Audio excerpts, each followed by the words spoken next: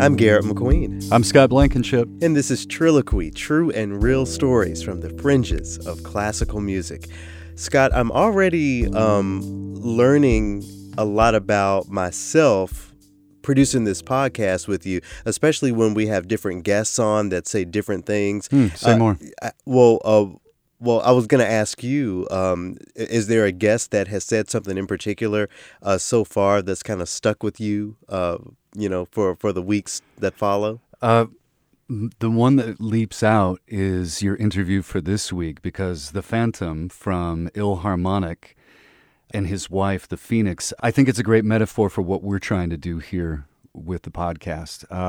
If I were to go back a little bit, listening to the interview with Kathleen Bradbury, the producer from Performance Today. Yeah.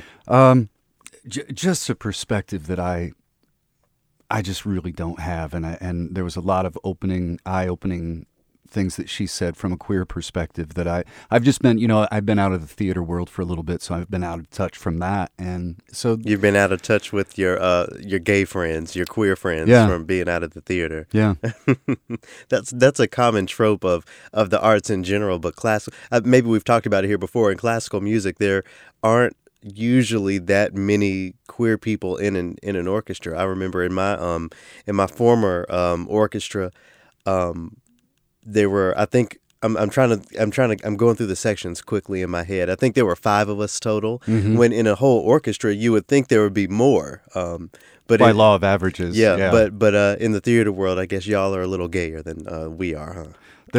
I'll be the one to tell you there are some gay. There's a few involved in theater and film and good for them. And shout out to all of them. When I was thinking about some of the poignant moments I've had with some of the guests, I'm thinking back right now to Brandon Kofer's interview where he talked a little bit about how social media is just the highlight reel.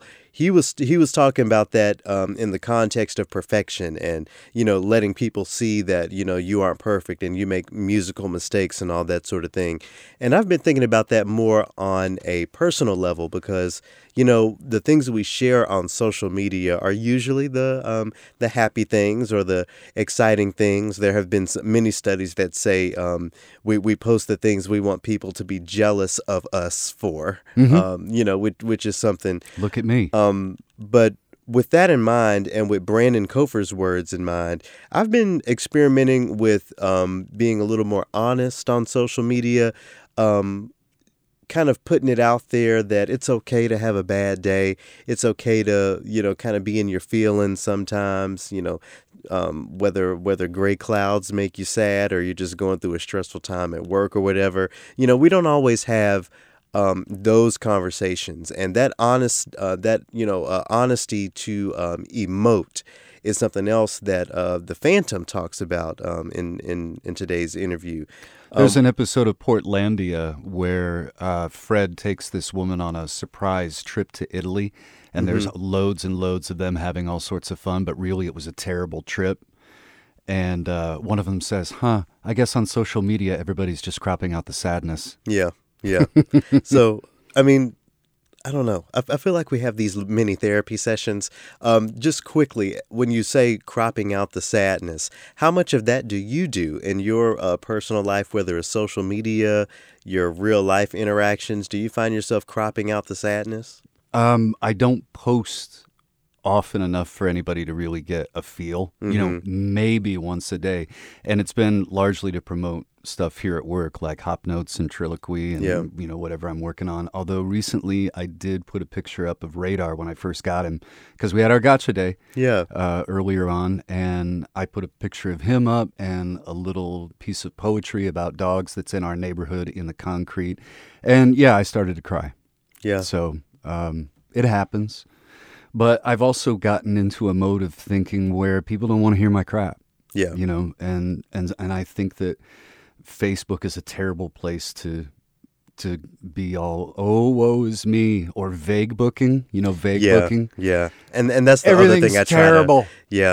But nothing is specific. Right. So then there's all these comments with just question marks. What's going on? And they never answer. Yeah. So it's a double-edged sword, I think. There's this and we are definitely going to get, we have a lot to talk about as far as hip hop and how the Philharmonic Orchestra mentions that with classical music. But since we're here on this conversation, there is an oboist who I used to play with in Los Angeles, and I remember she posted on her social media at one point.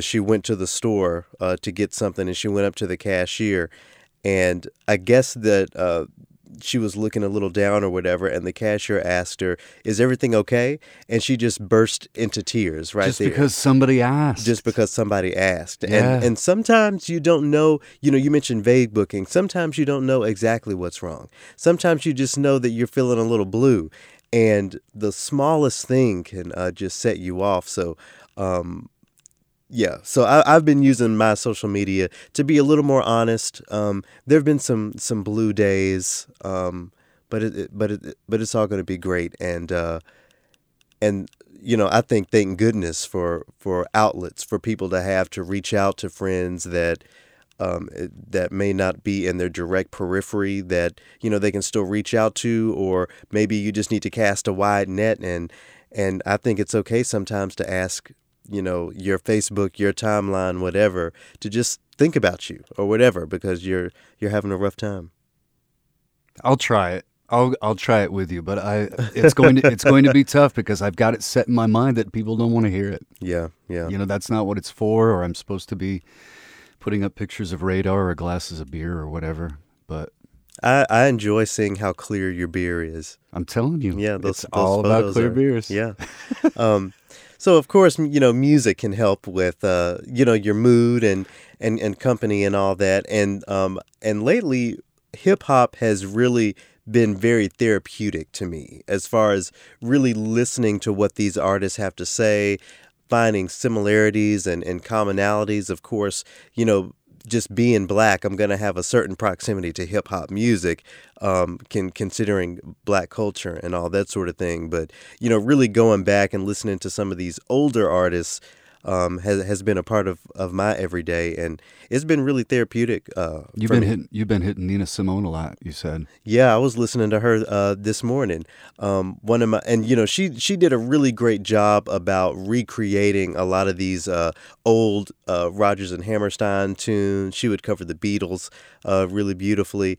And there's this one song she sings called "Feelings," and I'm forgetting who sings that right now. Should I sing it and maybe somebody will? Feelings, nothing more than feelings. Who sings that? To forget my feelings of love. We'll find it. Yeah, but so while you're doing that, I'll just say her rendition of that is so beautiful, and when I'm in my feelings, it's good for me to listen to that. And when I think about Nina Simone and everything she stood for, I think about the phrase "black classical music" because that's how she framed what she did. And when you talk about what Nina Simone did, blues, jazz, on into the evolution of hip hop, you have to consider hip hop one of those genres of classic black music, classical black music. Before we get too far, did you find the name of that? I did. The name of the artist, I never would have gotten it. Morris Albert. Morris Albert. So shout out to him for writing such a beautiful song. Of course, shout out to Nina Simone for recreating it really beautifully. There are studies out there that show there's something that happens in the brain that when you are feeling down, listening to music that's sort of melancholy makes you feel better. Yeah. That, or it can be a catalyst for you to let out that emotion, as a release, And to get, I'm working hard, if you can't tell, to keep the music tracked toward hip hop. A lot of it is not melancholic or, melancholic sounding, but it just speaks to an experience that I feel like I have to a degree, or it speaks to a community that I feel like I'm a part of. And it almost feels like I'm engaging with family in a way. And that's something I really loved about my conversation with the Phantom and the Phoenix, was that it felt like I was talking with family for a little bit, you know, and we've of course, you know, developed a relationship over the years, to where the Ilharmonic is a family, you know, and we don't all always see each other all the time, but when these different performances happen, it's like a mini family reunion every time. So it was really great to speak with them. You were talking about music to fit the mood, music for whatever mood you happen to be in. Yeah. And we were talking yesterday about how, for me, music can be like a bookmark or a thumbtack. You know, you put a point of remembrance in just a feeling, in a mood. Yeah. And that Love by Kendrick Lamar has become part of a cozy, comforting, reassuring sort of a feeling. And then when the Phantom started talking about all of these old MCs that were popular when I was listening to hip hop first in the late 80s, early 90s, it just warmed me up. I felt like immediately like a hominess about it. Because there's a nostalgia attached to it. Because he was talking about KRS-One and Chuck D from Public Enemy. And these were artists that I was listening to and brought up to you later on. Where has this style gone? The people that are pointing out the inadequacies rather than the ones that are, it's always about money or sex or degrading in nature. Right. And the Phoenix in this in our conversation, she touches on that. She talks about how money has really shifted a lot of hip hop, and it's not so much about your message and what you want to put out there as much as it's about getting money, period. You know, and a lot of the music is still great. I would say most of the music is still great. I listen to the new hip hop artists just as much as I go back and listen to the older ones, but there is, again, a bit of nostalgia connected to some of that classic hip hop that you just don't really get anywhere else, and that's where a lot of their sound and a lot of their music lives, in that bit of nostalgia, which they'll talk about. But I guess we should talk a little bit about who they are, who you're going to hear me speak to today. So back in 2015, I think, I was on Twitter, and somehow I got connected to this guy called The Phantom, who is trying to raise money for a hip-hop show in Carnegie Hall. So, I contributed. I thought it was a great idea. And then he also put out a call for musicians. He was looking to really grow his orchestra. So what he asked people to do was take a more rap-styled song and a more R&B styled song and put your spin on it with your instrument, just so he could see what you were capable of. So what I did, I took my bassoon and I found we should actually look at this sometime. I found a guitar, an acoustic guitar sort of backing cover of this song by Chris Brown and Nicki Minaj called Right By Your Side, and I just played the melodies along with that. So that was sort of the song on the more rap side of things. And then I also recorded myself doing a rendition of John Legend's All of Me. And I sent those to him. And he thought they were really dope. So I flew up to New York City and took part in their in their performance at Carnegie Hall, which was, the third time I'd been in Carnegie. It was really exciting to be there in that capacity as someone, holding a bassoon, playing hip hop. And as they say, the rest is history. I've gone on to perform with the Ilharmonic Orchestra on different college campuses. I played with the Ilharmonic for the at the Kennedy Center for the New Year's Eve celebration. I think we were ringing in 2017 that year. That was really energetic. That was really fun. And they continue to travel around the country, bringing some musicians with them, picking up others along the way. And they'll be in the Twin Cities soon. So I thought it would be great if we heard from them and had a bit of conversation about the way they mesh classical music with hip hop and all of the stories therein. So I think this will be a really fun one to listen to. One little tip that I want to give you as you listen: this was recorded through the web and three different locations. Yes, 3 different locations. So taking advantage of technology to bring you this interview with the Phantom and the Phoenix from Ilharmonic. track. Yeah, there are some bumps and some a Bumps few and noises, grinds. some bumps and grinds. But yeah, you're gonna like this. So to sort of as we began talking, where I'll have you listening pop into this conversation, in prepping to speak with the leaders of the Philharmonic Orchestra, I listened to a lot of their music as well as some of the rappers of days past. One of these big artists who will come up during the interview is Nas, and his, one of the biggest. How can I say, Scott? One of the big albums in hip hop. One of the most popular and one of the most legendary ones is one album by Nas called Illmatic. So that's where this conversation starts, and Jeff, aka the Phantom, begins by talking about the relationship between what he does and this legendary album. So here we go. Illmatic is my top 5 hip hop albums of all time, and the musicality of it was way ahead of its time. And I don't think something like that has been captured on a hip hop album since. You have some of the greatest producers of all time. You have Premier, you have Pete Rock, you even have Q-Tip, and they made such a cohesive project. And it feels like sort of it was predestined, because Nas was coming up, as the next great MC. He was the young Rakim, and all these guys just jumped in the studio with him. And a project like that can have the ability to come off, mishmash or hodgepodge, but they threw it together, and it was very cohesive, and it has a very musicality, a music element to it, that has kind of been unmatched, and it was way ahead of its time in the 90s for them, to be doing stuff like that. But it was, that's why it's one of my favorite hip hop albums of all time. And you mentioned Rakim Phoenix. I thought of you a couple weeks ago. Eric B. and Rakim came to the Twin Cities and did a show.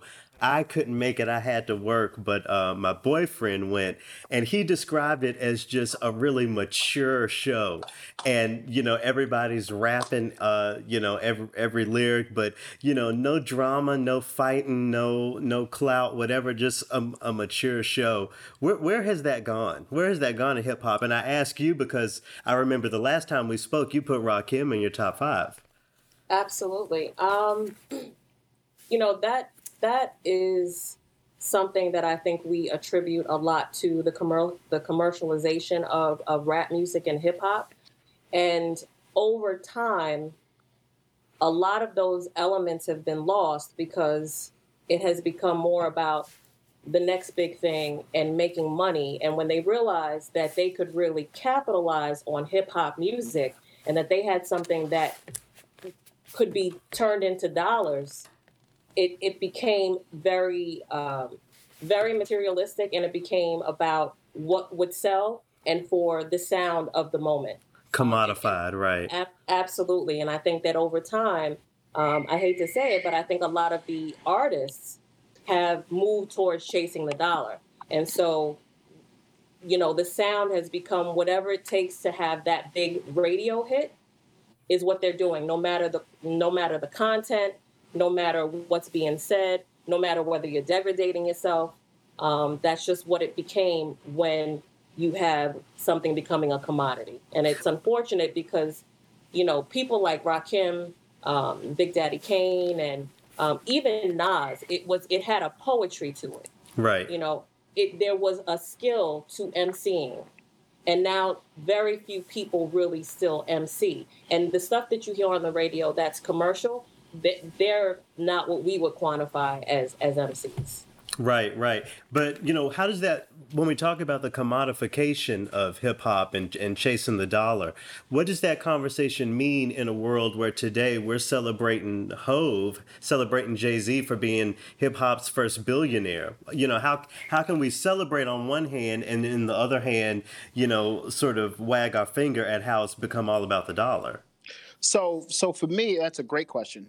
So for me, when I think of Hov making $1 billion, I think of longevity, not necessarily because he's a lot of his early money was made in making records that talking about clubs that you and I can't get into, right? Yeah. And if we could, he wouldn't want to be a part of those. Like I get that aspect, but when we look at Dr. Dre and we look at Puffy and we look at Jay-Z, their quest is more about the longevity. And going back to your previous question, the people you describe at that concert, like that's Generation X. You know, the 35 to 55-year-old who grew up in hip hop's golden age. Hip hop has rebranded itself over and over again as a youth culture when the people who made it weren't in their 16, 17-year-old. You know, these were grown, these were adults, 25, 35-year-olds who were making the stuff, and it was urban culture, not necessarily youth culture. Hip hop has done a great disservice, and the music industry itself has done a great disservice by forgetting about Generation X. Those people didn't die off. They didn't stop buying records. They would just stop marketing to. You know, when you go to one of those Rakim shows or Big Daddy Kane shows or old school LL Cool J shows, Generation X is there in droves buying tickets. Absolutely. You know, you will see very few young people at one of those old school concerts. Right. 16-year-olds will give you a bunch of streams and clout, you know, but adults are going to, you know, make sure that you do what it is that you have to do to pay your bills. And it's so interesting when you talk about paying attention to Generation X, because in classical music, what we deal with is getting the new generation's attention, and it seems like you figured out a way to sort of do both in a clever way, an interesting way. Yes, I mean it has become not a goal for us, but it's become something that has happened over time as we've branded ourselves as a hip hop orchestra. Our largest demographic has become, you know, that Generation X, 35 to 45 and 55.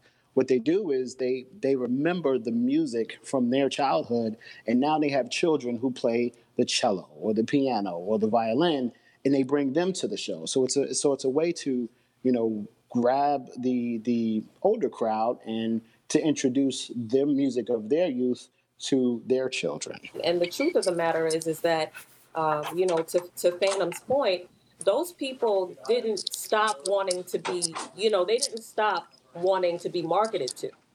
That's just how it occurred, that they sort of became the forgotten generation. Those people still want to go to concerts. They still remember what it was like to sit at their first concert and see, you know, an artist that they admired up on the stage.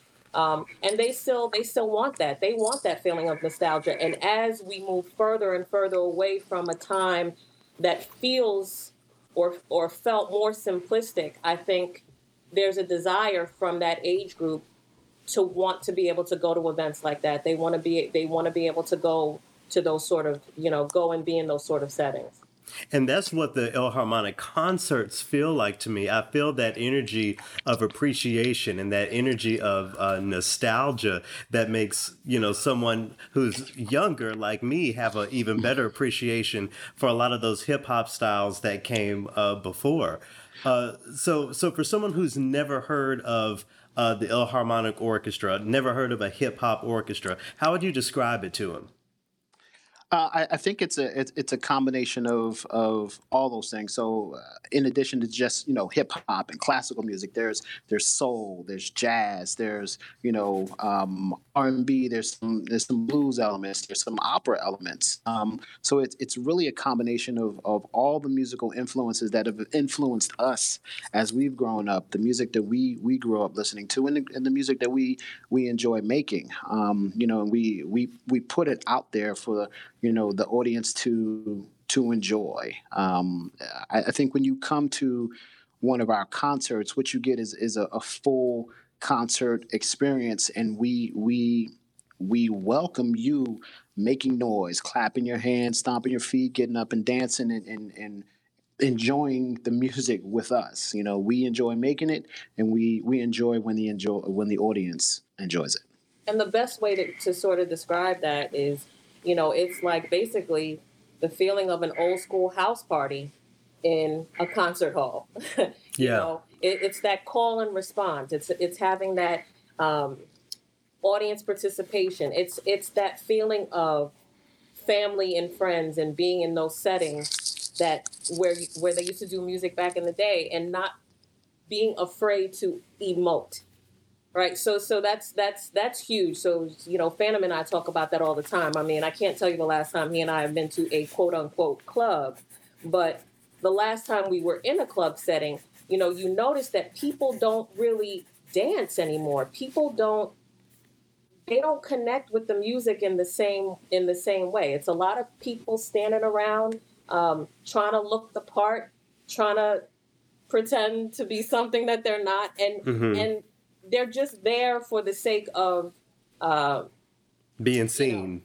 Being seen, just for being seen. But there's no real connection to the music. And when we bring a show to a Carnegie Hall or to a Kennedy Center, we want people not to be afraid to get out of their seats and to make noise and to act like they're at a party, because that's essentially what we're trying to bring to you. We're trying to bring both elements together. That classical element with a twist, with a hip hop twist. And just for the record, it's really dope to get to say that, name your Kennedy Centers and your Carnegie Halls, like, you've been there, done that, but it's so funny that you bring up that concept of not being afraid to emote, because I'm in the car earlier today, Phantom, I was listening to one of your albums, and you go into that exact thing in one of those intros, not being afraid to tell your truth. Absolutely. You have to. And Phoenix speaks about, connecting with the audience. And when the audience, when they get it, that makes the line that you poured over for 40 minutes trying to make sure that they understand the similes or the story that you're telling, it makes it that much more poignant. When you get that connection, you can look down in that audience and see someone looking at you, and they get your punchline, or they're listening to your story, or they're looking at all the elements that you have on stage. That's what makes it real for us. That's what makes it enjoyable for us, and giving that emotion. We've been to many operatic concerts, and people sit on their hands and wait for the cue to clap. That's not what we're trying to. We're not trying to provide that experience. Right. And one thing that I always hear you say and see you talk about on social media is how it's not a one-off. A lot of these people will do, one orchestral thing or do something with a violin to be a sort of novelty. But, right. You guys are really dedicated to the mixing of those genres. Why are you so dedicated to that? Well, I think growing up and seeing something like Soul Train and seeing people who look like me on stage playing instruments, and then my mother putting me in flute and piano lessons, and Andrea's mom giving her music lessons and things like that. We recognize the importance of representation. When we're at a place like the Kennedy Center and 80% of the audience, looks like us on stage, and, kids are out in the audience and they see someone looking like them playing the cello. That's important. That's a moment. That's what we want to try to bring. Our ensemble is not totally African American, but there's a large representation, and we recognize the importance of that. And then it's just the sonic quality of live music that you can't really get. And that's why when these guys are doing these huge concerts, they're going for an orchestra. They recognize that the sound is a different sound, and it's an awesome sound. So every time that we perform, this is what we do. This is who we are, and we're true to the music. Like I record, or every time I make a piece of music, it's with an orchestra in mind. Yeah. And, just to circle back to your question about the one-offs, it's not a dig. It's just our reality, right? So we've been doing this for so long now. And aside from even the amount of time that Phantom and I have been performing together, for him, sonically, this is how he always heard the music. So even in the 80s, when he was a kid, this was always how he heard this sound. And no one was doing that. And so even though early hip hop music has elements of piano and things that might sound like violin and stuff like that. They weren't necessarily recording with live instruments. Those sounds were coming from a keyboard sound. You know, a lot of that was coming from a keyboard sound. But this was always how he envisioned the music. And we love a Nas, we love a Common. I mean, all respect. Trust me, they're two of our favorite artists. I'm just throwing them out there as examples. But when we perform, every single time we perform, this is how we perform. Yeah. Even when we were just performing at the club level, imagine Phantom and I going into a dark club with a string quartet in the you know, people were looking at us like somebody coming in with a cello and a double bass. They're looking at us like we're crazy. They're like, what is this? So it's never been a gimmick or, hey, let's just see if this looks good. This is how it's been envisioned, and this is the legacy we want to carry forward. It seems like a novelty now that everybody wants to jump on stage with an orchestra. We're like, yeah, you know, we kind of saw that back when nobody else was really giving it any attention. And they don't perform that way all the time. And they definitely are not necessarily in the recording studio with a string section, you know? Yeah, I want to hear more about one of these first club performances with you guys and a string quartet. Surely there's a story that sticks out from one of those early performances. So in Philadelphia, we did a performance with we were paired with some members of the Philadelphia Orchestra, if you can imagine. First chair violinist Gloria Justin and three other musicians, and we had a club show, and I think we were doing one or two songs. You know, and we paid heftily out of pocket to drag, you know, four members of the Philadelphia Orchestra Yeah, sure. to this club to do, you know, two songs. And, you know, we come in and there's people performing on CDs or DAT tapes, and, you know, it's a little crazy. And then we come up and, you know, you have to plug in these instruments and set up the microphones, and you know, we come in and people are looking at us like we're crazy, you know, like we're highfalutin, or, you know, that's not hip hop, or okay, you know, yeah. So, you know, when we get on and we rock it, man, and people were still hating. So it took a while for it to catch on, but we knew early on that this was the sound that we wanted, and this was the sound that we were going to stick with. But it was not an easy road by any stretch of the imagination. From either side, not from the classical community and not from the hip hop community. They were all kind of giving us side eye.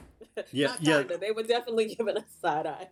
Yeah, and that's what I wanted to get to, was that, you know, some of the side eyes on the hip hop side had to have been there on the classical side too. Oh, for sure. You know, the musicians themselves, you know, early on they didn't want to play 8-bar loops of Vivaldi or Beethoven or you know, whatever I was chopping up at the time to make the music. You know, they weren't extremely impressed. The first time we performed at the Kimmel Center in Philly, you know, there was a line around the block. We wound up drawing more people than Itzhak Perlman, and you know, the musicians weren't happy about it. You know, this isn't real music.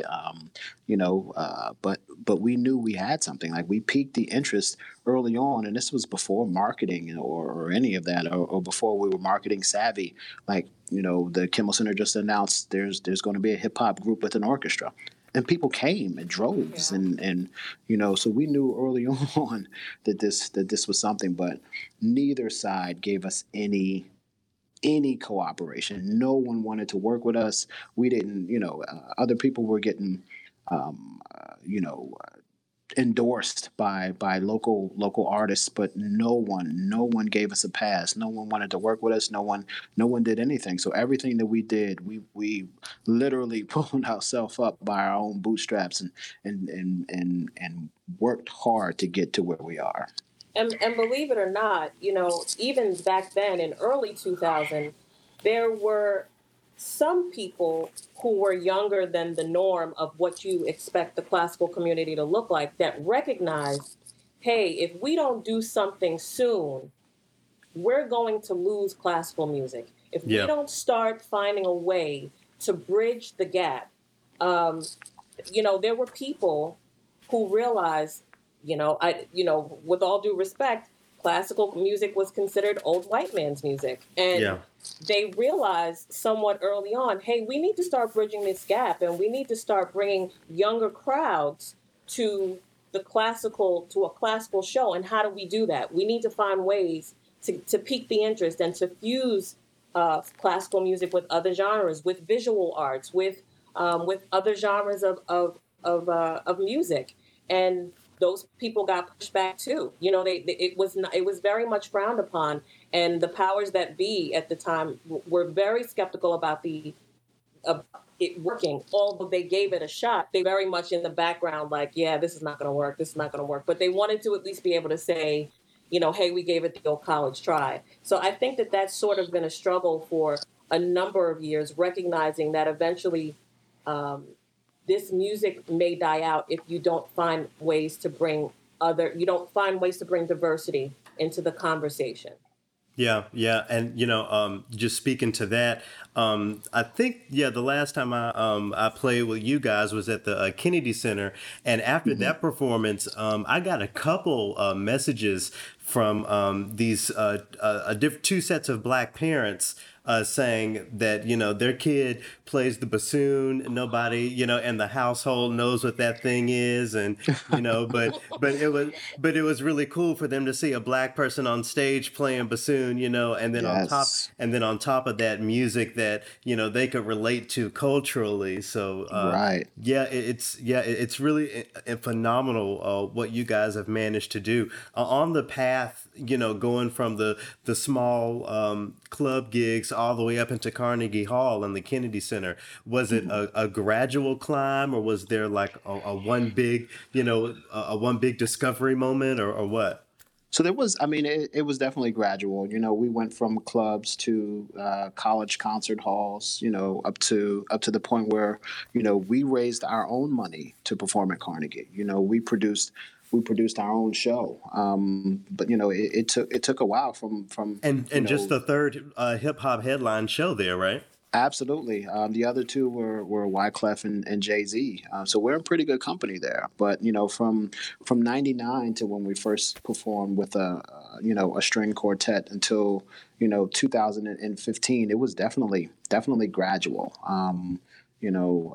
Getting our music out there through college radio, performing on college campuses, and knowing that, one of my dreams was to perform at Carnegie Hall.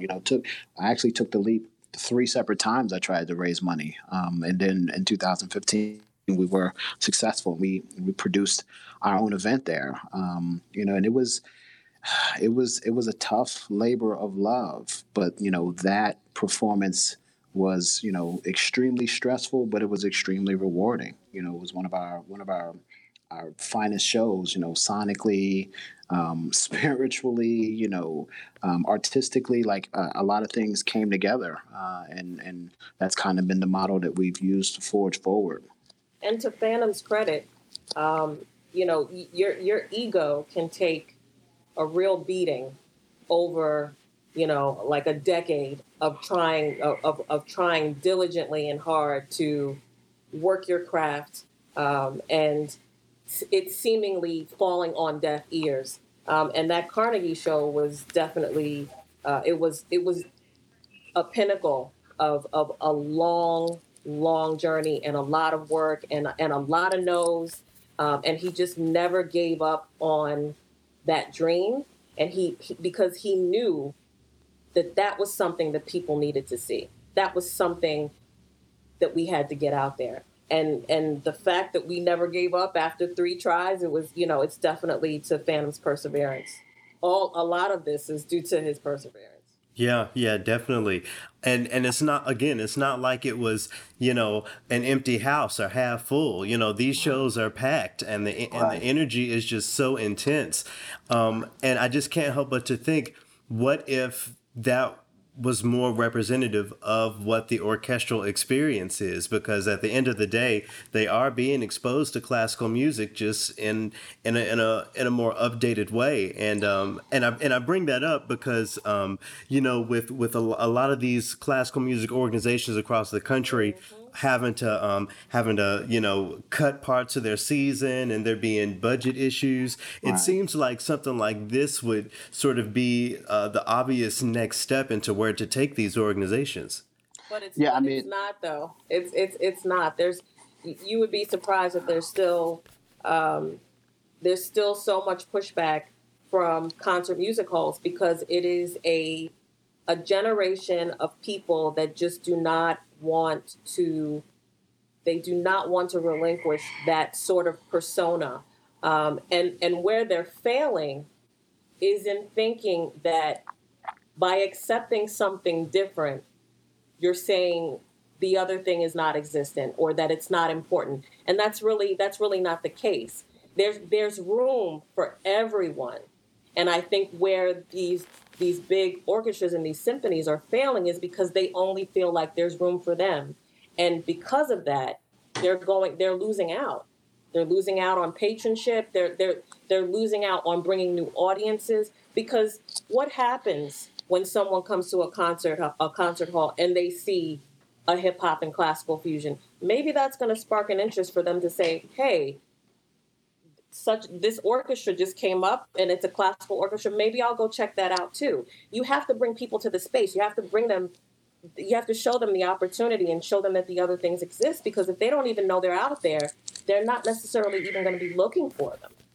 Yeah, I mean, the one of the main ideas, in addition to bringing musicians of color into the space, what we pride ourselves on is bringing audience members of color into the space, and ultimately culture of color. Absolutely, and that should be something that these classical organizations strive to do. But what they've done is just continue to try to rely on their 50, 60, 70-year-old patrons who are coming to see Beethoven's Ninth Symphony for the 50th time, instead of trying to get a younger audience or trying something to invite people into the space. When we did the Kennedy Center performance, you can see people who had never even been to that space. Yeah. Come in the door, look around, look amazed, and just be enthralled. So it was an entire experience for them. The same with Carnegie Hall. These people had never felt invited into that space. And that's what we're trying to accomplish. We're trying to make people feel good about being included into these things, into these spaces, and they should be. But until these organizations make that a goal, that's not going to happen, and they will continue to suffer financially for it. And on the more, I guess, on the more hip hop side of the conversation of being inclusive. A lot of people think of it, or traditionally, it's been thought of as this male-run thing. But in pop hip hop, these days you're seeing a lot of women taking the lead. But in the Philharmonic, just as it's headed by the two of you, I would say half or more of the ensemble is filled with young women. You want to take that, Phoenix? Yeah, and honestly, I don't even know that is extremely intentional on our behalf, as much as it has been the musicians that have gravitated towards us. So when we put these opportunities out there, and people come forward, it happens to be that a lot of especially the string players, tend to be women. And they're very excited about the opportunity. And, it's a good feeling to turn around and look on stage and see all of these beautiful people of color, women, men. It's a really great feeling to see that. And, it's something that we hope continues. Yeah, for me, I think it's amazing. I think it's great. My wife is dope. Let me just say that. The musicians are dope, and I love it that a lot of the musicians are women and women of color. I think it's a great representation because women of color are kind of forgotten in this society. So when we go into these spaces and we're not just men of color, we're showing that women of color can do great and extraordinary things. And my wife takes over that stage, and she gets out there and she connects because there's a lot of women of color in the audience, and she connects with them and they connect with her. And I think it's amazing. And I'm always amazed and shocked and thrilled that, since my wife is taking a much larger role in this ensemble, how we have flourished, because of that. So I'm all for it.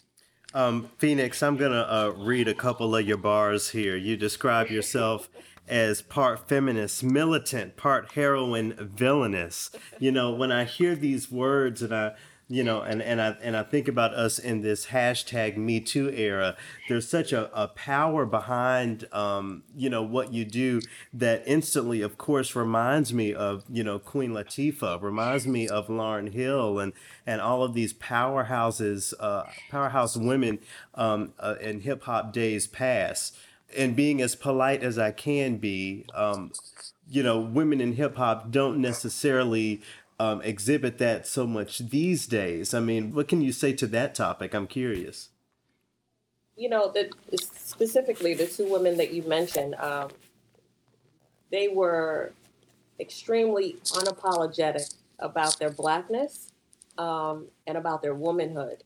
And they were people that, other women looked up to, other young women looked up to. Like Queen Latifah is definitely more my childhood era, and Lauryn is more of my college era. And when I say when you talk about how dynamic both are and continue to be, they were people that I looked up to because they just exhibited so much strength and confidence. And Lauryn's a perfect example. Lauryn was in a group, and from the moment that you heard Lauryn rap, you knew that she was the standout of that group. From the moment she opened her mouth, way back in the day when they released Vocab, she was the star, and she was the person who made people want to turn around and listen to them.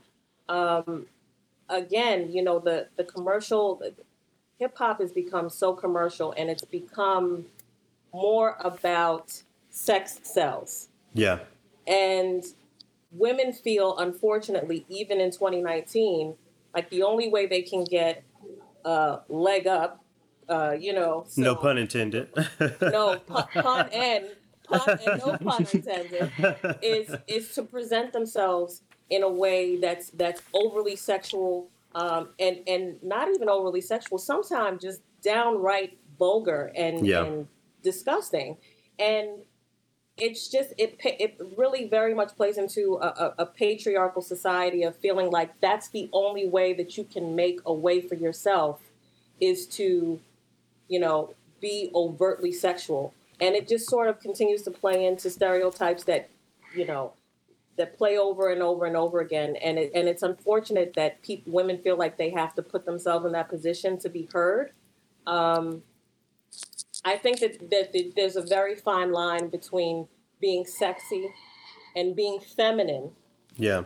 And being vulgar. When I get on stage, I wear heels on stage. I'm a girl. I like sparkly stuff. I like shiny things. I wear my jewelry. I wear my corset. But when I get on stage, I'm not a vulgar person. Right. And when you see me on stage, what I'm presenting is a woman of strength and confidence, and of femininity. And you can do all those things without exploiting yourself. and sort of stereotypes is something that I think classical and hip hop really share. On the classical side, it's all boring, it's all X, Y, and Z. And on the hip hop side, it's nothing but calling women X and X and whatever. I want to ask you this, Phantom. to kind of quell some of those stereotypes about hip hop and what it is as a genre, where would you point a new listener, someone who wants to understand what the real hip hop is? What do they need to listen to? What artists do they need to go back and look up? For artists back in the day, I would definitely start with wordsmiths like Rakim and Big Daddy Kane and Slick Rick, KRS-One, Public Enemy. Those are kind of Mount Rushmore type hip hop artists. Each of them had their own special skill. Slick Rick was a storyteller. Rakim had flow. Big Daddy Kane had metaphors and similes, and Chuck D was, he was fight the power. Now I would think some of those people who have kind of picked up the mantle would be like J. Cole, Kendrick Lamar, Childish Gambino, Lupe Fiasco, and people of that ilk who have taken some of those skills and put their own spin on it. I think hip hop, if you search for it, has those elements that it had in the 80s and the 90s that made it so great. It's just that the balance is not there. The balance is out of whack. The radio stations are playing a certain type. And they're back in the day, you could hear Public Enemy, you could hear NWA, one right after another on the radio station. Now it's just mumble rap, and they'll just play it, same six songs over and over. I think if you search for it and you really care about the culture, you can find things even in this age that are being made that will remind you of how great hip hop not only was, but how great hip hop can be. That's beautiful. That's beautiful. Thank you. And it's like the music, the hip hop that you fuse with the classical at your shows kind of exhibits some of the more of the of the message behind the hip hop and the purpose behind the hip hop and not, as you described, just mumble rap. So right. It's like the Philharmonic Orchestra is classical music on the when we talk about instrumental and all that stuff, but also classic, when it comes to hip hop, classical Black music. Absolutely, that's what we strive for. We the classic part of that in classical music and classic, like that's what we strive for. I've never attempted to make a song that was hot. I've always attempted to make a song that would be considered a classic. Yeah. Wow. So how can folks look you up, find you, and get information about your upcoming shows? So they can find us on www.thephantomhiphop.com. So TheePhantom hiphop.com. Wow, thank you. Well, Phantom Phoenix has been a pleasure. I really appreciate it. Thank you so much for your time, man. Thank you, Garrett. As always, thank you for having us. The Phantom and the Phoenix from Philharmonic in conversation with Garrett on Triloquy. That was a fun conversation. I really enjoyed doing a deep dive of hip hop. I don't get to do that too often. Yeah, I have to say that it was nice for once to recognize some of the names. Hey, good for you. Good for you. I'm sure your years of a party DJ helped. Well, yeah, from the late 80s, early 90s, and then anything after about 1998, it just drops off pretty dramatically. Something I thought was particularly interesting that I want to retouch on again briefly is the idea of stereotypes behind music. So when we talk about the stereotypes with classical music, it's boring, it's slow, it's sleepy time music, whatever. And then on the other side, for hip hop, you have the stereotypes of, all you're doing is calling women names, and it's all about gold chains and money and shooting and whatever. Yeah. And the Philharmonic just in a really brilliant way demystify both of those stereotypes for these seemingly opposing genres of music, and then puts it together into this really incredible experience. That's part of their goal, is to bring the Gen Xers back into the concert hall. And help people to discover new music that they might not even have known that they liked. Yeah, and we can't take for granted the space, as Jeffrey was saying, we can't take for granted the space that this music lives in. For someone to have gone to the Kennedy Center or Carnegie Hall to hear this hip-hop orchestra, just the idea of going into those spaces has been demystified. Am I allowed in here? What should I wear? Am I going to feel comfortable? So one of the many reasons why what the Philharmonic Orchestra does is really important. You've traveled to play with them, and very soon you're going to be traveling once again, aren't you? Well, I'm always traveling, but earlier this summer, I traveled down to Arkansas, like I do just about every summer, to play in the Artisphere Festival, one of the many classical music festivals around the country. And that area is special in that they're small, but they're really interested in the arts and really enriched by not just music, but visual art and nature and all that sort of thing. And one of the women really driving that is Katie Henriksen, who works at the local public radio station there. She's the area's only classical host. She does a lot of writing about classical music.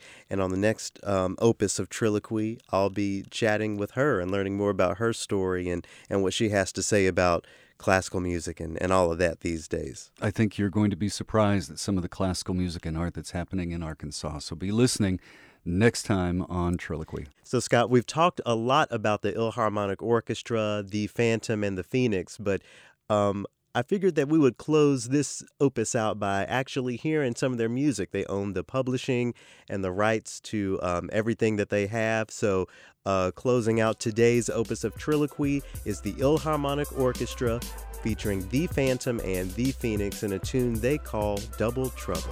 Phantom's a mic, magnificent, most vicious, a written shit ripping and turn your dream into an isolated incident. Kill it with no remorse and you'll be fortunate to witness it. Teach a course to get you endorsed for poison and penmanship. Listen, my style's unlimited. Bad mamma jamming, club card carrying membership. Any scene, I'm feeling it. Part feminist, militant, part heroin villainous. We need a TV show so you can know how real it is. The truth is you feeling it's on the face, you conspicuous to deny it's ridiculous. Admit it is so. Poetry so precipitous, full of dope deliciousness. When asked to buy a ticket, you should grip it and go. Forget what you know, no PMS, sick with the flow. Kicking the dough, rip through a show and split with the dough. Off the rip, no, I'm hip to it, bro. Seen it before. Acting shady, I'm a lady and I'm strictly a pro. And yo, me and the Phantom, yo, we blowing the spot, cause we're double trouble and we're bubbling high. Yeah, me and the Phoenix, yeah, we blowing the spot, cause we're double trouble and we're bubbling high. Cease and desist, so you'll cease to exist. I'm too patient with the most lethal, it's either a shit. If the police try to get me to flip, yo, I'll be pleading the fifth. Keep it legit, I'm a beast with the spit. Nobody's laughing at your jokes, I'm trashing what you wrote. Matter of fact, leave you gasping as I have you in the yoke. Psychopathic, I'll be clapping as I'm slashing through your throat. Straight massacre your whole brand ambassador dope. You know my pedigree, flow on point and carry a melody. Rocking the mic steadily, what the hell is you telling me? Don't ever let me think that you gelling me. Better let it be heavily set. Disrespecting Phoenix is a felony. Insane flower, chain hang lower, your game's over, remain sober. Give rappers a hangover, membrane blower. Better rapper than this, don't near know I hit you with the flamethrower, escaping the Range Rover. And yo, me and Phoenix, yeah, we blowing the spot, cause we're double trouble and we're bubbling high.